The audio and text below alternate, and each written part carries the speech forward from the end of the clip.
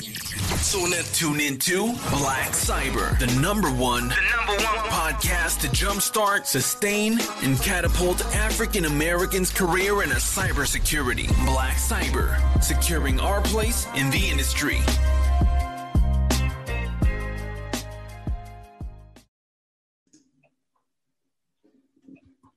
What's up, everybody? Welcome to the Black Cyber Podcast. I'm your host, George McPherson. My guest today is John Sternstein. John Sternstein is the founder and principal of Stern Security, a cybersecurity company headquartered in Raleigh, North Carolina. John is the co-author of the Cisco Press course titled Security Penetration Testing, The Art of Hacking, Live Lessons. John holds many security certifications, including GAC Penetration Tester, GPEN, Certified Information System Security Professional, CISSP, and Certified Ethical Hacker. John Sternstein has been a featured cybersecurity expert on ABC News, WRAL News, ISSA Journal, Pen Test Magazine, and Business North Carolina Magazine. John, thank you for joining the show today. Welcome to the Black Cyber Podcast. George, thanks for having me. Appreciate it. Oh, you're welcome. So let's get into the Black Cyber origins. John, where are you originally from, and who was John Sternstein outside of your career? So originally from upstate New York, Ithaca, New York. So grew up there, born and raised. Beautiful environment if you've never been there. Lots of gorges, waterfalls. They also had two great schools there, Cornell University, Ithaca College. So they're both there too. Great place to grow up. Spent up until college, I spent my whole life over there. And outside of school, outside of growing up over there, I'm in Raleigh, North Carolina. I have wife, 2 kids. Outside of security, seems like security takes up a lot of my life, but outside of security, I enjoy playing guitar, hanging out with the family, running around with the kids, traveling when we can, when we're not on lockdown. Oh yeah.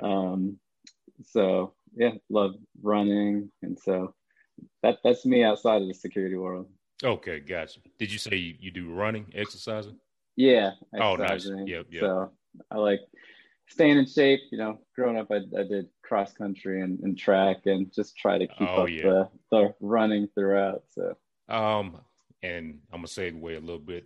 I've noticed that a lot of successful security leaders and security people in general, I think working out has a lot to do with mental capacity, and I think runners. I've seen that a lot with runners, like that drive they have from running. It feeds into what they do. So that's good. I got to get back.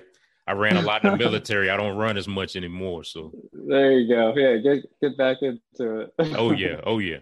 So John, explain how you got into cybersecurity and your different roles throughout your career. Sure. So, growing up, in high school, I remember taking some programming courses, and I wasn't all that into it then. I remember growing up, the thing that kind of got me into security was I remember being in chat rooms back in the day, and people were posting links on these chat rooms, and you'd click on the link and they'd pop up all these windows or kick you off of the internet. And I was just thinking, how in the world are people doing that? So it's just like the early days of hacking where people were just messing with each other, and I didn't want to be messed with that way. So I just wanted to really learn how people are doing that so I could protect myself from that. And so that's kind of how I started thinking about security. When I went to school, I studied computer science in college, and they didn't have this was before security was really a big thing. So they didn't have any cybersecurity program. It was just generic computer science. So I remember talking to the chair of the department saying, hey, I really want to get into cybersecurity. There's maybe one network security class that focused on encryption and some basic things, but nothing really advanced. So in college, I convinced them to let me do a directed study on wireless hacking and wireless security. And so they gave me college credit for doing my own research on that.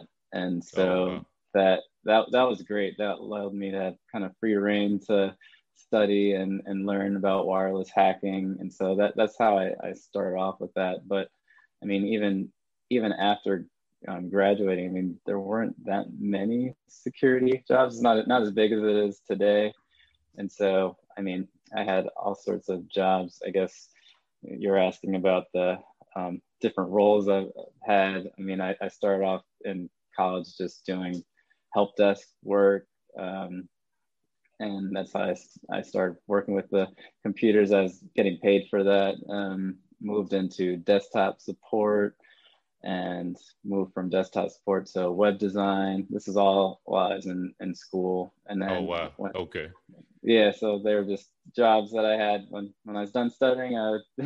Or during the day, I'd have my shift and do the work. I did web designs, building websites for different departments at the school. So at least at that time, they had a lot of the students were helping build the department websites. And so after I graduated, actually even before I graduated, I got an internship at a law firm that actually had an IT department. It was a pretty big law firm, and they did some security work. So I got to help build VPN tunnels and learn a little bit about firewalls.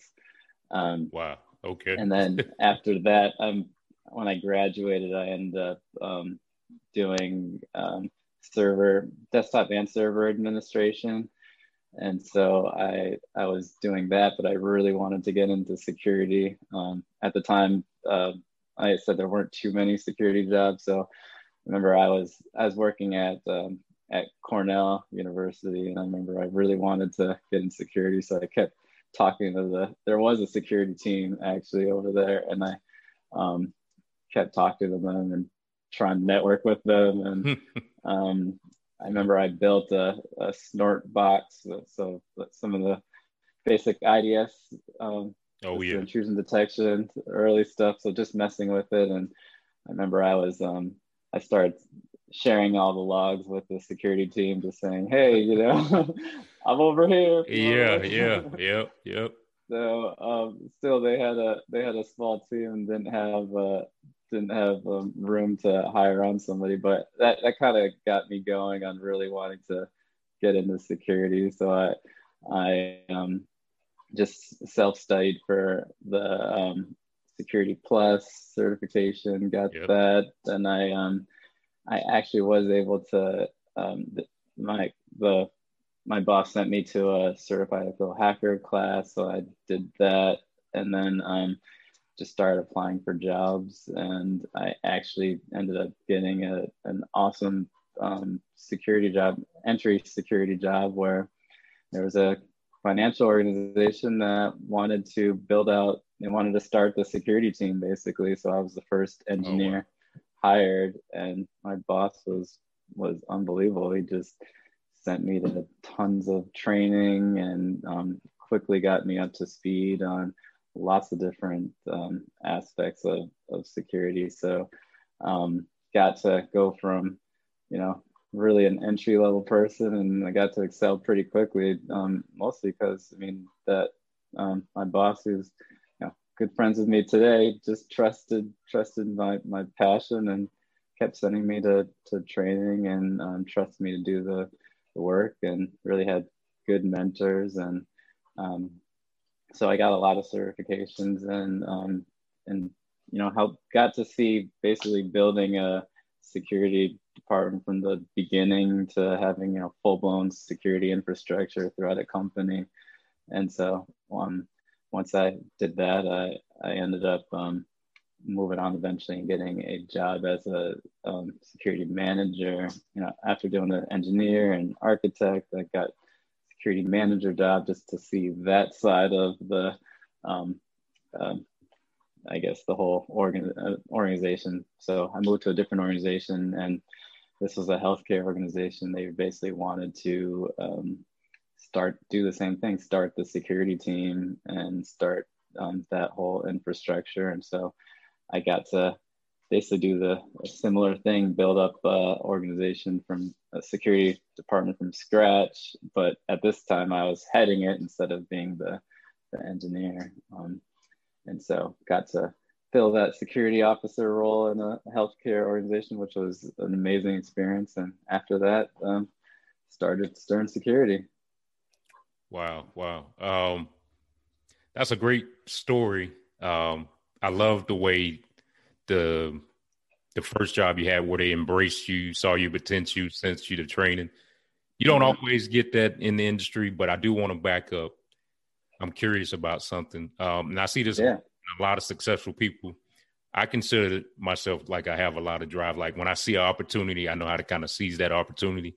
Yeah. But what I see from a lot of great people in the industry, or just people you look at in history, how I'm trying to dissect this, how they actually form their own or engineer their own opportunities. When you said that you talked your college into letting you do research on wireless hacking, I'm like, wow, like what gave you that idea, and what drove you to think that I can kind of convince them to do this?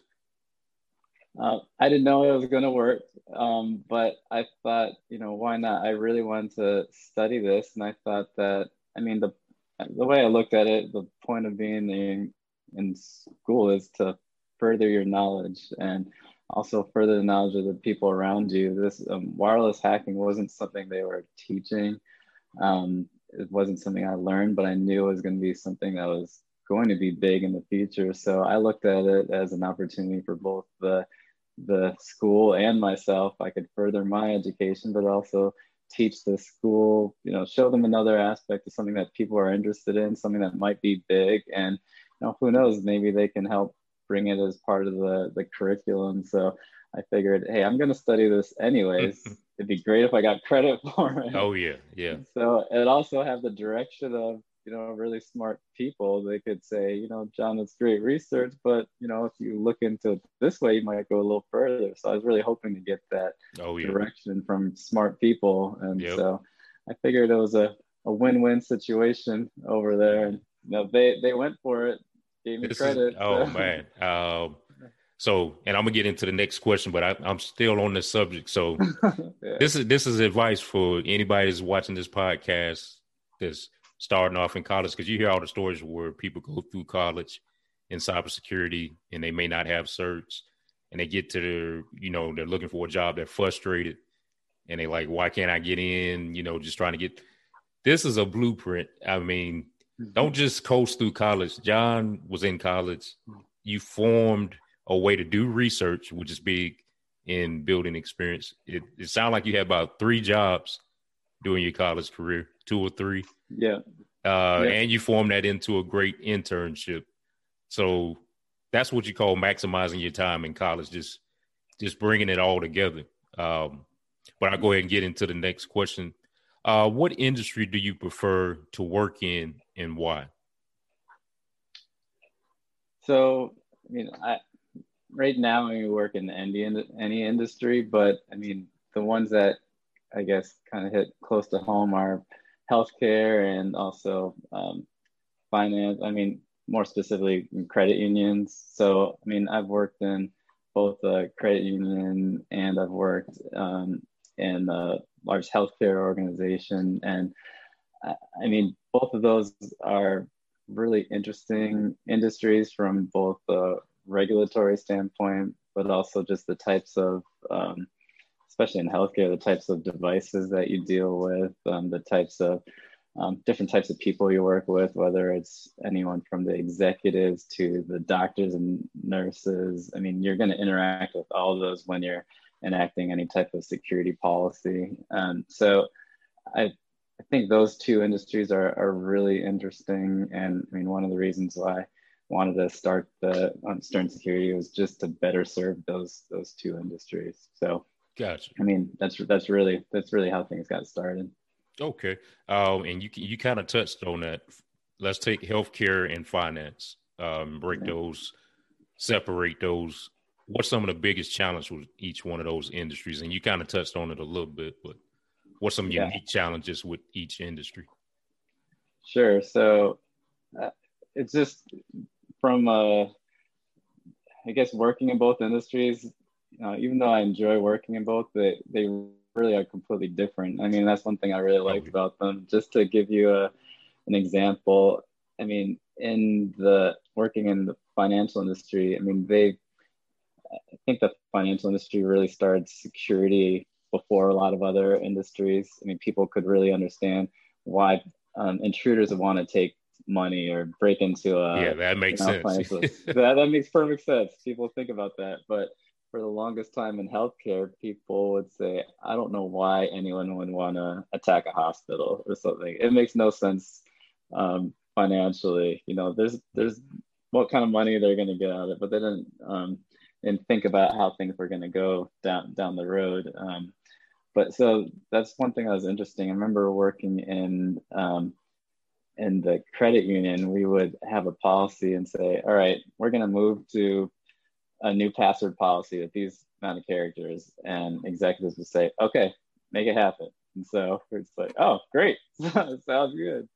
I remember when I was working in the hospital and I was telling the executive team that, hey, we're going to move from, it was something like 4-character passwords or something to 8-character passwords. And I was grilled on that really. Why would we need to do this? What's the difference between a 4-character password and an 8-character password? How long is it going to take to break into these things? So, I mean, I thought that's one thing that really got me excited about healthcare. I said, this is a challenge. I'm not going to just listen to everything I say. I'm going to have to really, really prove my point here. And I really enjoyed that. So I really enjoyed showing individuals why something was important. And actually, it's almost like once you get to the top of that mountain and you accomplish that task, it just felt so much better just knowing that, hey, I did all my research, I proved all my points, I convinced all these people, and finally I made it. So even though it was a lot easier just saying, hey, we want to move to this policy, and someone would just trust you and just say, great. There was an added bonus when you really had to work for it, and then finally got there, and then earned everybody's trust after that. Yep. So that's a neat area of healthcare. I mean, and plus you're actually dealing with lives there too. So that's an added challenge. If malware infects the healthcare environment, that could affect patient lives, and we've seen that in some current within the last month or two ransomware events that actually did affect people's lives. So, so both of those environments are really interesting, unique in their own ways, but both fascinating to work with from a security standpoint. Gotcha. And I want to call out how you said finance was clear cut. You didn't get too much pushback. And then when you got into healthcare, I just want to highlight, like you said, that accomplishment of probably two things that you had to work on: the communication factor and dealing with people and personalities, like how you got that pushback, how you had to kind of talk it through with executives, doctors. That's, I just want to highlight that as a big skill. And like you said, it just felt good to kind of work through that. Yep, exactly. You were a mentor with SANS in the past. Tell me what moved you to give back to the community in this way.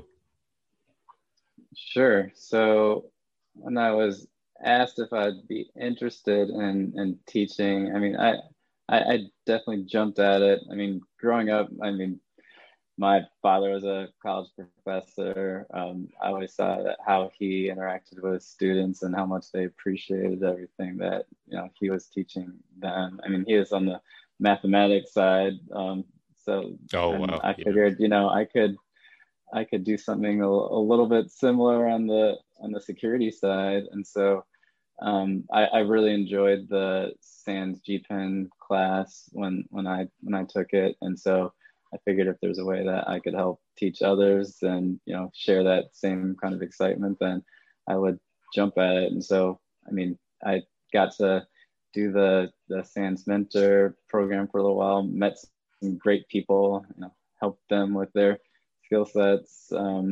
And I just think that it's, you have to kind of bring things full circle. I mean, I would not have had really any of my positions if it wasn't for other people that, took chances on me and wanted to help teach me. And I think you almost have to do the same thing for for other people. Oh yeah. So yeah, keep things going. So whether it's SANS or other community organizations, I do a lot of work with Tweens and Technology. That's another great community organization where they're teaching kids how to code and robotics for kids. And nice. Those, I think it's so important for all of us to help out others with that. And there's, no matter what level in the security field you are, or what skills that you have, there's always somebody that you could help bring up and help teach and learn, whether it's another colleague or helping kids learn how to do security work also. So yeah, how it's not always easy, because sometimes we get stuck in our silos or heads down on our work, but doing some of that other community work really is fulfilling, and also brings up the everyone around you. So that's definitely important to me. Gotcha. And thank you for that, for giving back to the community, because we really need that. That's I mean, you can't say any more about just giving back. And I mean, we didn't get here by ourselves, so yep, you got to give back. Yeah. Let's see. So, John, the company you own is Stern Security. I'm excited about the pen testing arm of it. But describe to us the other services that you offer with Stern Security. Yeah, I mean, besides pen testing, we also help out with security strategy, and we do virtual CISO services. We help with some staff augmentation, help with some larger projects. We do risk assessments or HIPAA risk assessments, and depending what type of industry you're in. We also do a lot of third-party vendor assessments.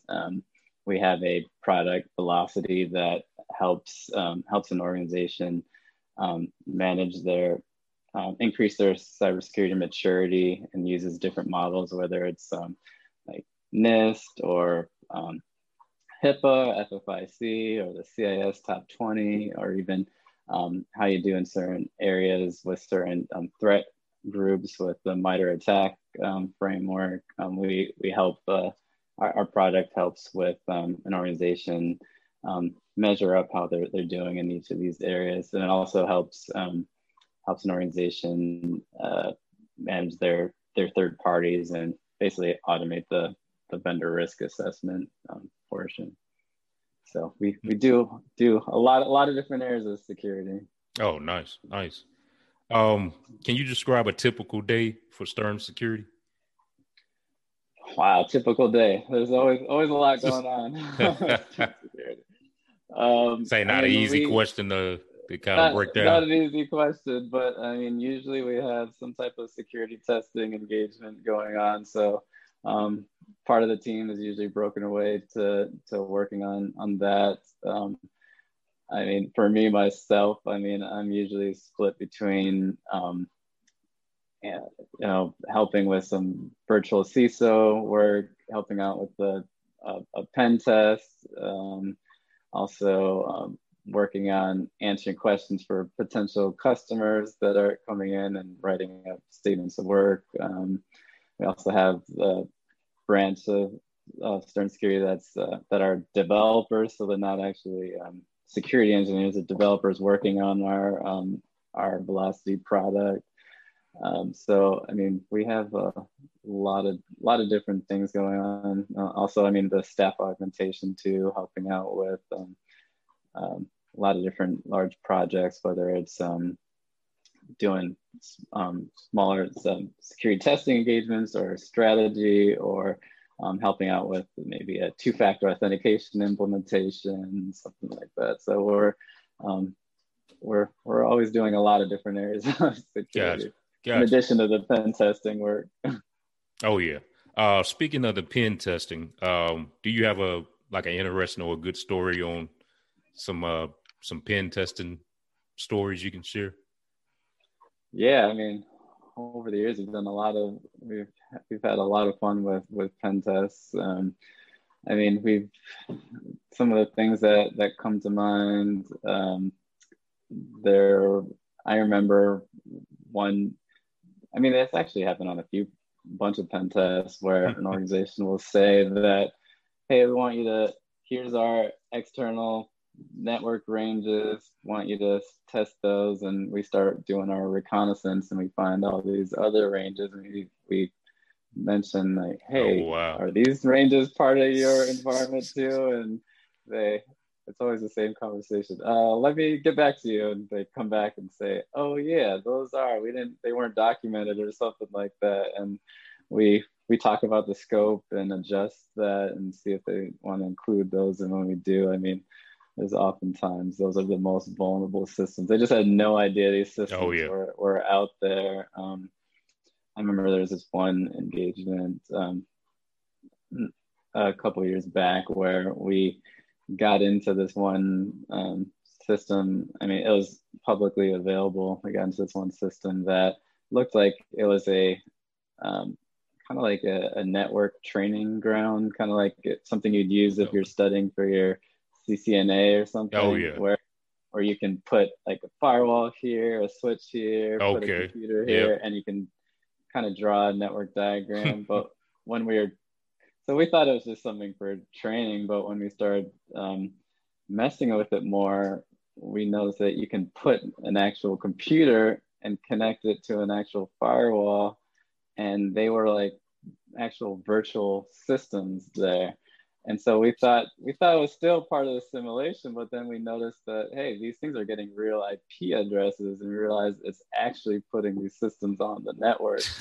And so when we said, oh, well, if we could just put a Windows 7 box over here and connect it through these network components, we're able to just create basically a vulnerable machine on their network that we thought was in the simulation was actually on their real environment, and we were able to basically break into the internal network and fully compromise the domain by just through a so-called simulation. So I thought that was one of the more interesting ones that haven't seen all that often. And then, I mean, we also have a lot of fun engagements we've done with physical penetration testing, where the physical security guy on our team is really good. And so there's times where, our organization will say, this is the most secure place in our organization. Nobody can get in these doors or out.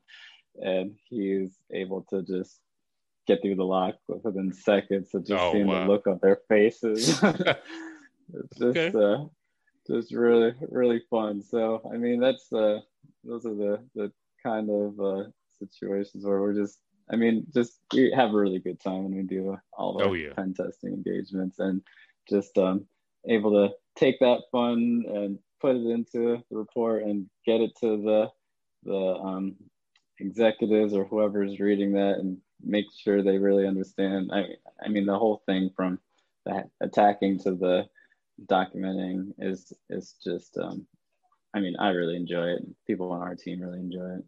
Oh yeah. Now we talked about the glamorous side of pen testing, but you described the secret sauce of writing an effective pen test report. Yeah, I mean, I think the pen test report is probably more important than the everything else. So it kind of reminds me of this is back when we're doing the SANS 560 class. I remember they focused on the report. I remember hearing them talk about how how you really needed to get a good report down, because no matter how glamorous your hacks are, the person reading that report is probably not going to care how awesome it was to break into that machine. They're probably not. I mean, you will have technical people reading your report, but the decision makers, the executives, they are not that, and they're not down to that technical level. So you could tell them you did the coolest hack in the world, but they're gonna just look at it and say, all right, what's the financial impact on our organization? So I think that if you want to make an effective pen test report, you really have to understand your audience and make sure that you're writing that report to your audience. So if you're going to have a mixture of executives and technical people reading your report, don't make the entire report technical. You can have your technical section preferably towards the end or down below, but the upfront area that the executives are going to skim through, targeted to them, very high level, and make sure they understand that what you're able to do, the financial impact, which is really what they're probably going to care most about. So make sure that you highlight those in great detail. So if somebody's just like an executive just skimming that report, they're going to see, oh, wow, this thing's going to cost me $50 million if this really happened. They don't care if you broke into one system or anything. Oh yeah. So just know your audience. That's how I would look at it. And another thing, I guess, on that point is, writing a good report is it's a very interesting skill set. So, I mean, I've been on a lot of interviews, and people tend to ask really technical questions, but you rarely hear about, well, how are your writing skills and things like that. So I think that's another thing when you're even hiring or training individuals, their writing skills that's also a very important part that is often pretty much overlooked. But at some point, those technical people are going to have to write down what they did, and so you have to explain how you get from something technical to summarize it in maybe non-technical terms while having the technical details below. That's a skill set that can be learned and should be trained. Oh yeah, definitely. What advice do you have for new pen testers to get better in their craft? I would just keep studying. I mean, with any area of security, I mean, you have a lot of certifications here, so I mean, have that thirst for knowledge. Don't just stop at one particular goalpost. Keep sending it further ahead, and I would make sure that you have a home lab and you test things in a safe environment. I mean, nowadays there's tons of sites where you can test, do pen testing, or there's virtual machines you could test malware on. I would just make sure that you're always studying or reading and constantly learning from other people. I mean, nobody learns all this on their own. So as long as you have that thirst for knowledge and you keep setting that post further, I think that's really important. I mean, it makes me think of there just a couple people I've seen in throughout my life. I remember one time a long time ago, I was listening to a talk by this one guy from VMware, and he was somebody that was really at the top of his career. I mean, really smart guy, not even in security at all. He's an architect. And I remember him saying, even now, today, he spends at least an hour learning something new. And I was thinking, wow, this guy, he's at the top of his career, and he was saying he still makes an effort every day to take 1 hour to study something new.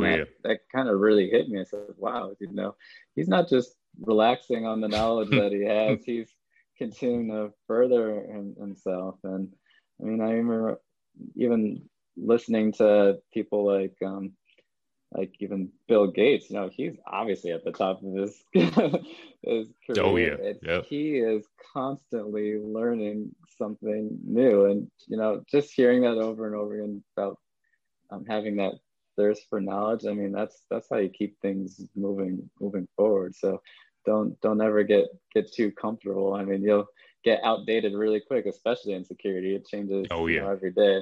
So that's what I would say for any pen tester or anyone else in security, but that probably goes for any career. Gotcha. John, that's great advice. So what are some advice would you give to somebody thinking of starting their own security consulting firm? If they kind of built their skills up, and well, I don't want to give part of the answer, but let's say they want to start a security consulting firm. How would they go about that, or what should they be thinking about?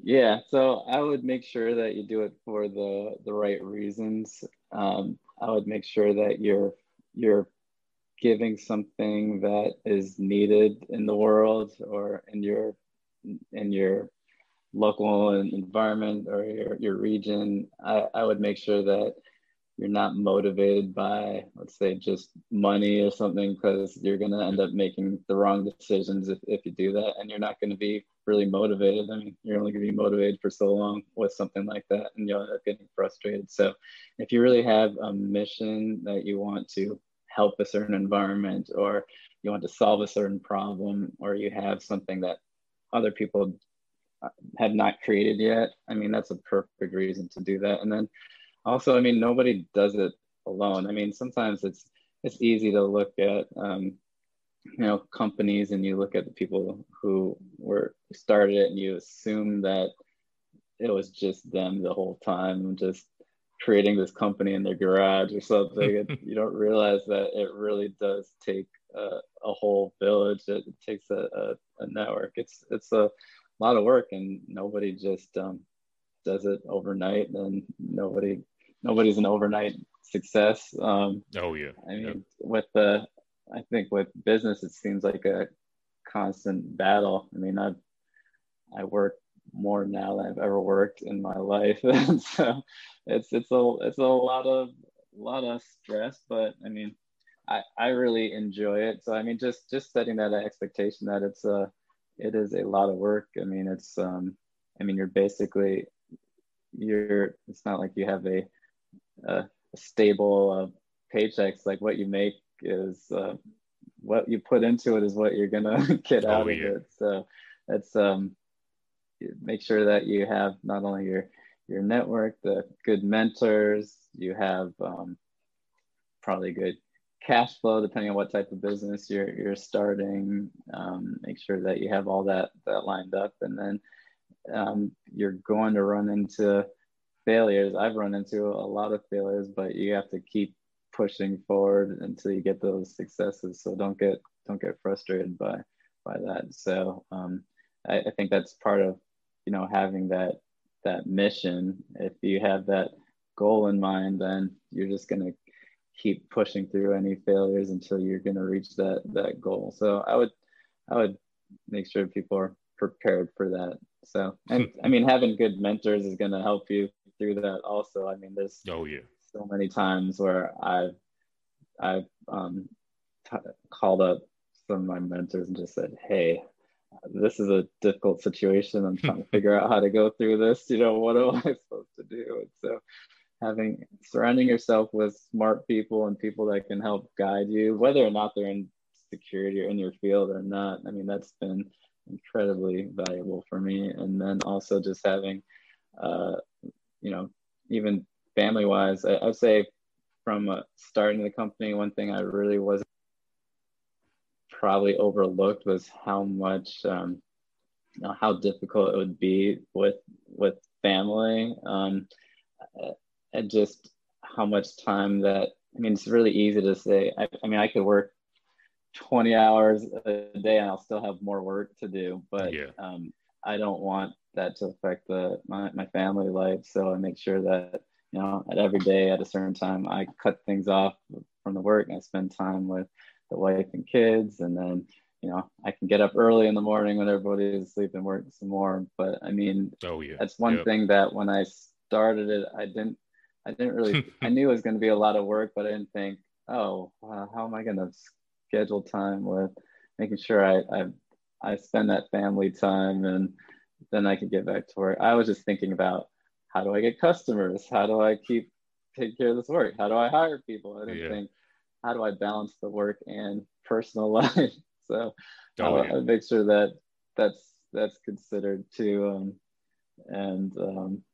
You'll be in a good place getting, thinking about all that ahead of time. Oh yeah. So. The balance is definitely key. You want to be happy across the board, not just happy in security. So yeah, good advice on that. Right. I mean, there's people I've talked to that either just worked a lot or had their own business and worked a lot. And, just over the years, I've had a few people tell me the same thing, that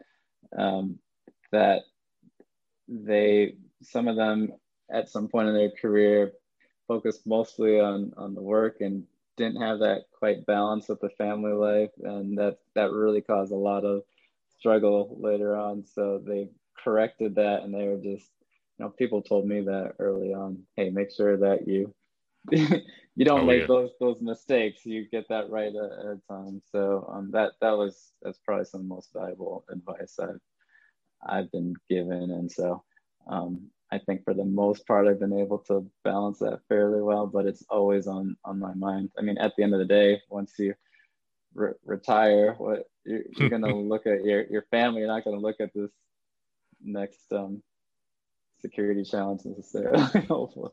Oh yeah. So, yeah. Cool.